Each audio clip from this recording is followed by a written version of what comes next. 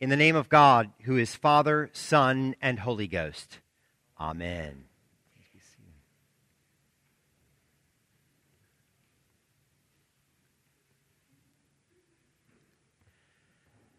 Have you ever wanted to give someone a gift or a blessing, but something within that person prevented them from being able to receive it?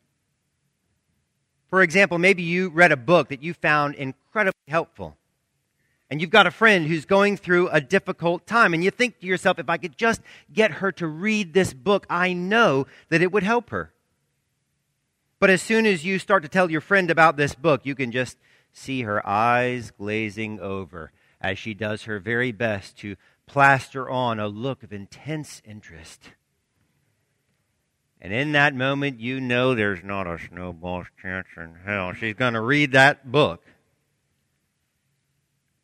Now, you know it would be a blessing to her. You're convinced it would help her. But something within her is preventing her from reading it. Or maybe you've gotten hooked on a new TV show. It's the funniest show you've seen in years. The main character is a really nice guy. You've admired him from the very first episode. It's a feel-good show where the good guy gets ahead. And you've got this friend who's a little, heavy weather, down in the dumps. And you think, if I could just get him to watch this show, I know it will put a smile on his face. I know he'd be laughing in just a few minutes. And so you start to make your best sales pitch, and your friend begins to nod and says, yeah, I'll have to check that out sometime. And in that moment, the tone of his voice tells you that you're more likely to take a trip to the moon than you are to get him to watch this TV show. Now, you're convinced it would be a gift to him. You know it would bring a little levity to his life, but his reluctance stands in the way. One more example, I'll tell a little story on myself. When I graduated from high school, a family member gave me a gift of a half-hour massage at a high-end spa in town. Now, it was a very expensive gift. It was a thoughtful gift. It was a nice gift. But I have to confess that as much as I was curious about it, as much as my family member tried to reassure me that it was going to be amazing, I just couldn't overcome my Victorian sensibilities. And so the certificate remained unused on my dresser till the day that the spa went out of business, and I felt then that I could put it into the trash. Friends, have you ever wanted to give a gift to someone you love, but something within them prevented them from receiving it? Well, God wants to give a gift to you. And it's a gift that's better than any book or television show, even better than a half-hour massage at a high-end spa. But within each and every one of us, there's something that stands in the way. Something which prevents us from receiving the gift that God wants to give us. That's what our Lord Jesus is talking about in today's passage from Mark, the gift that God wants to give and the great impediment which stands in its way. And Jesus speaks of these things using some of the most vivid and shocking language to ever leave his lips. So turn with me to Mark chapter 9, and we'll pick up at verse 42.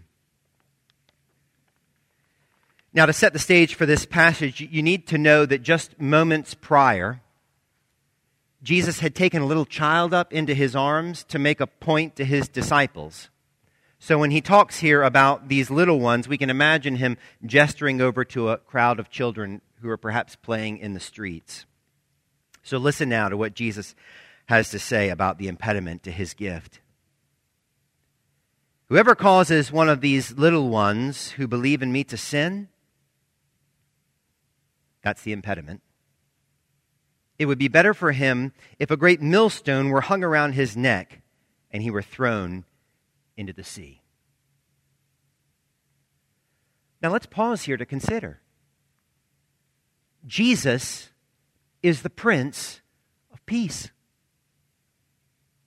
Isaiah 9:6 tells us, "For to us a child is born, to us a son is given, and the government shall be upon his shoulder, and his name shall be called Wonderful Counselor, Mighty God, Everlasting Father, Prince of Peace."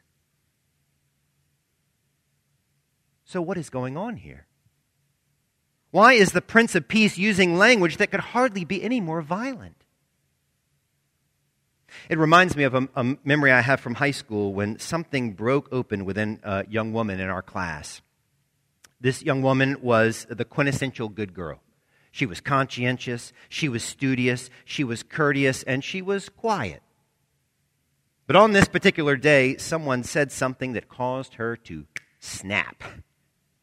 And she spoke up with an intensity that we had never heard before, and everyone in the class was sort of taken aback. Believe you me, we all took note of what she said on that day. Well, likewise, when the Prince of Peace uses imagery of millstones and drowning, and as we'll see in a moment, of cutting off hands and gouging out eyes, that's our cue to pay attention and to ask the question, why, O Prince of Peace, are you speaking to us in this way? Friends, the answer will come back. It's because he has a gift that he wants to give you. But there's something deadly serious called sin that's standing in the way. I had a dear friend in college. He was a skeptic when it came to the things of God. And one day I remember him asking me, I think he maybe had been in some philosophy class or something, and he came to me and he said, Andrew, what is sin? Now, he wasn't really looking for an answer. He was just poking a little bit of fun at what to him was this silly notion that we Christians worry about, this sin. It's not silly to Jesus. In fact, it's deadly serious. And Jesus begins to unfold the nature of it as his teaching continues in verse 43. He says, if your hand causes you to sin, there it is, cut it off. It's better for you to enter life crippled than with two hands to go to hell, to the unquenchable fire. And if your foot causes you to sin, cut it off. It is better for you to enter life lame than with 2 feet to be thrown into hell. And if your eye causes you to sin, tear it out. It is better for you to enter the kingdom of God with 1 eye than with 2 eyes to be thrown into hell, where their worm does not die and the fire is not quenched. Now, clearly, as shocking as this imagery is, our Lord is not speaking to us literally. After all, how many of the disciples cut off their hands or gouged out their eyes? Not a one of them did. No, the Prince of Peace is using these violent images to show us that there are things which we can metaphorically grasp, run after, focus on, hand, foot, eye, that will prevent us from receiving his gift. And furthermore, these hindrances, our sin, they can have eternal consequences. But to really understand what these things are and why it is that they can cause us to be thrown into hell where their worm does not die and the fire is not quenched, we first need to understand what the gift is that our Lord wants to give us. It is better for you to enter life. It is better for you to enter life. It is better for you to enter the kingdom of God. Life and a kingdom. That is the gift which is on offer to you. But what is this life and this kingdom that God is offering to us? My friends, what God is offering to you, the gift that he is extending to you, is the gift of himself. In John 11:25, Jesus says to Martha, he says, Martha, I am the resurrection and the life. It's me. Whoever believes in me, though he die, yet shall he live. And in John 14:6, Jesus said to Thomas, Thomas, I am the way and the truth and the life. It's me. No one comes to the Father except through me. Friends, the gift that God has on offer to you is the gift of himself. If you have Jesus, you have life. And to turn away from Jesus is to turn away from life. Twice a year, I have the great joy and privilege of teaching our foundations class. Some of you are currently in the class, and I'll say that by far, in my opinion, the most important session is the very first one. Because it's there that many of the participants learn for the very first time that the heart of Christianity is the person of Jesus, and to be a Christian is to have a relationship with Him.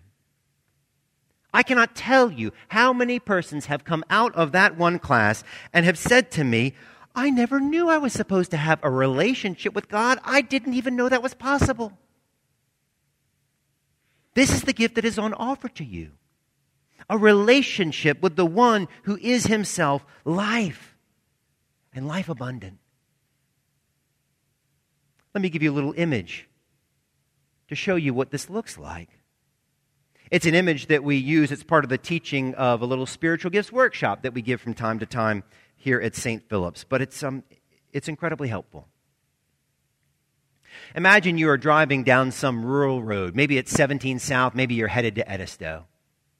And along the side of the road, you see several men in bright orange jumpsuits. You see a 15-passenger van parked there, and on the side is written Charleston County Corrections.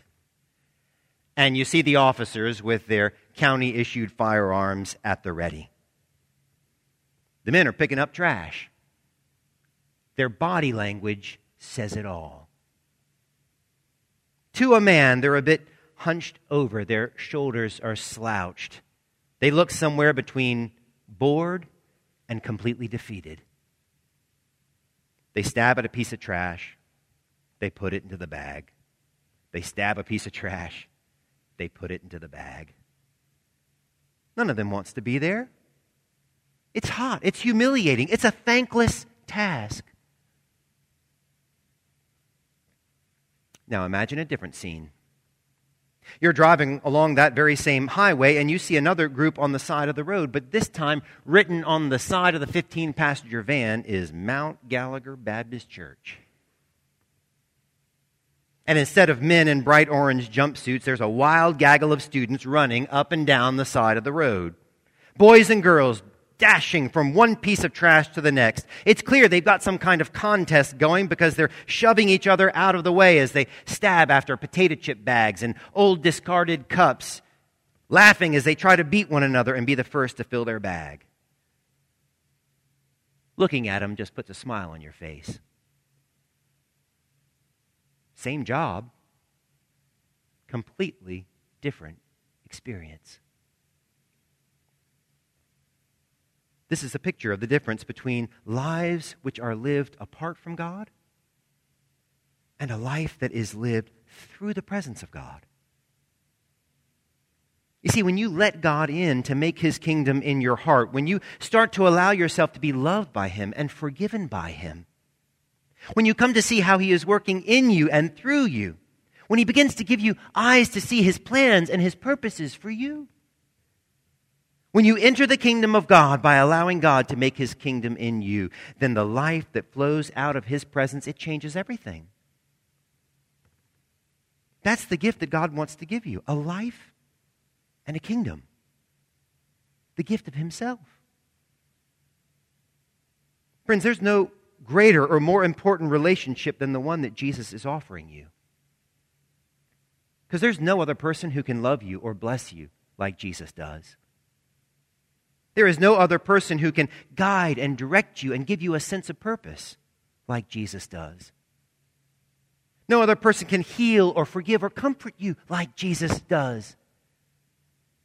And no other person can help you to grow into the man or woman you are meant to be like Jesus can.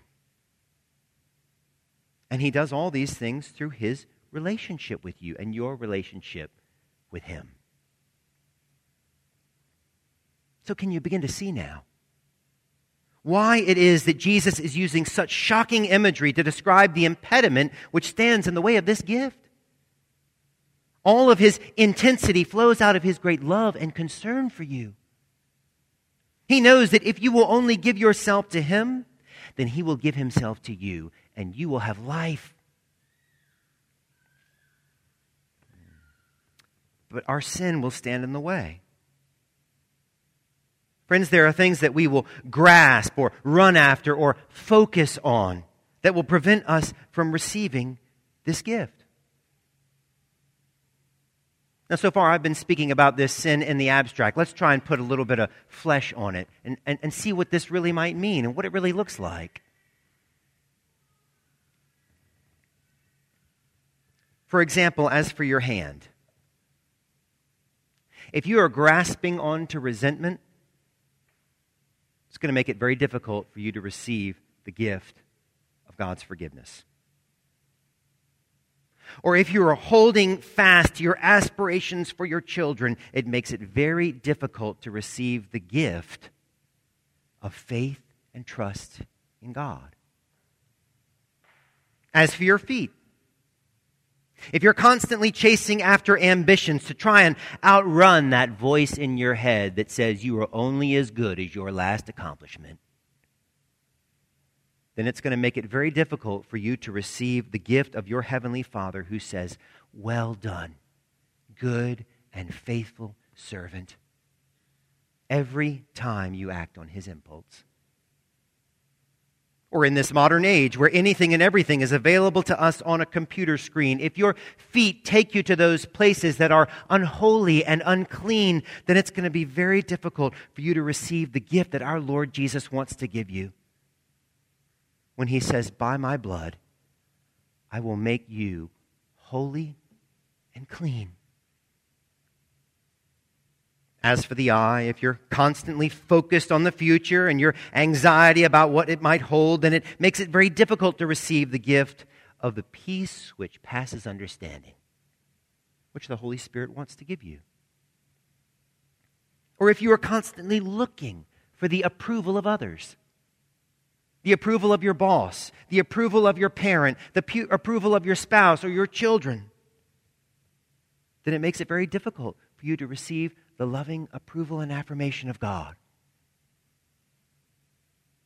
Or if you are constantly looking out at others with a critical, judgmental eye, it will make it very difficult for you to receive the lavish grace of God, who blesses us even while He convicts us, for He never, ever condemns us. Now, those are just a few examples. But can you see how our sin will impede us from receiving the gift that God wants to give? Friends, the stakes could not be any higher. To receive Christ and the life He offers is to have Him as a friend for eternity. But to turn away from Christ, to refuse Him in this life, is to be cut off from Him forever. Which is why He speaks to us in this way. If your eye causes you to sin, tear it out. It is better for you to enter the kingdom of God with one eye than with two eyes to be thrown into hell, where their worm does not die and the fire is not quenched. Now, friends, whenever our Lord speaks to us this way, it can be very difficult to hear. It can. But these are the words of a loving God. A God who wants to give you the gift of Himself. A God who wants to give you eyes to see any and every impediment that stands in the way. Have you stepped into this relationship that Jesus is offering you today? If the answer is no, not yet,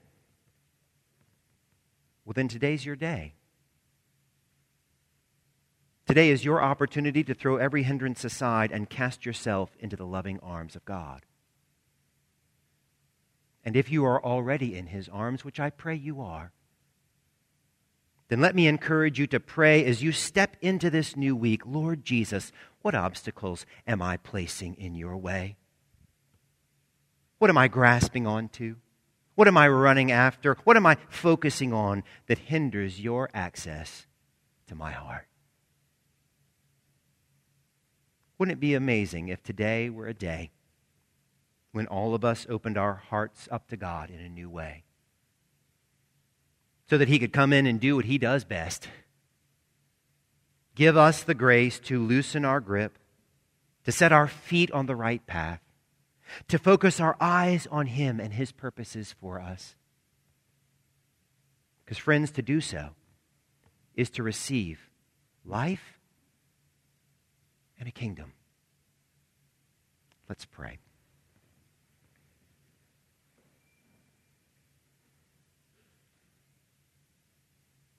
Lord God, Heavenly Father, we open our hearts to you. We welcome you, Lord Jesus, to make your kingdom in our hearts and in our lives. And we ask you, Holy Spirit, to grant us the grace to loosen our grip, to set our feet on the right path, and to focus our eyes on you and your purposes for us, that indeed we might receive the gift which you offer to us, life and a kingdom, the gift of yourself. For we ask these things in the precious and powerful name of Jesus. Amen.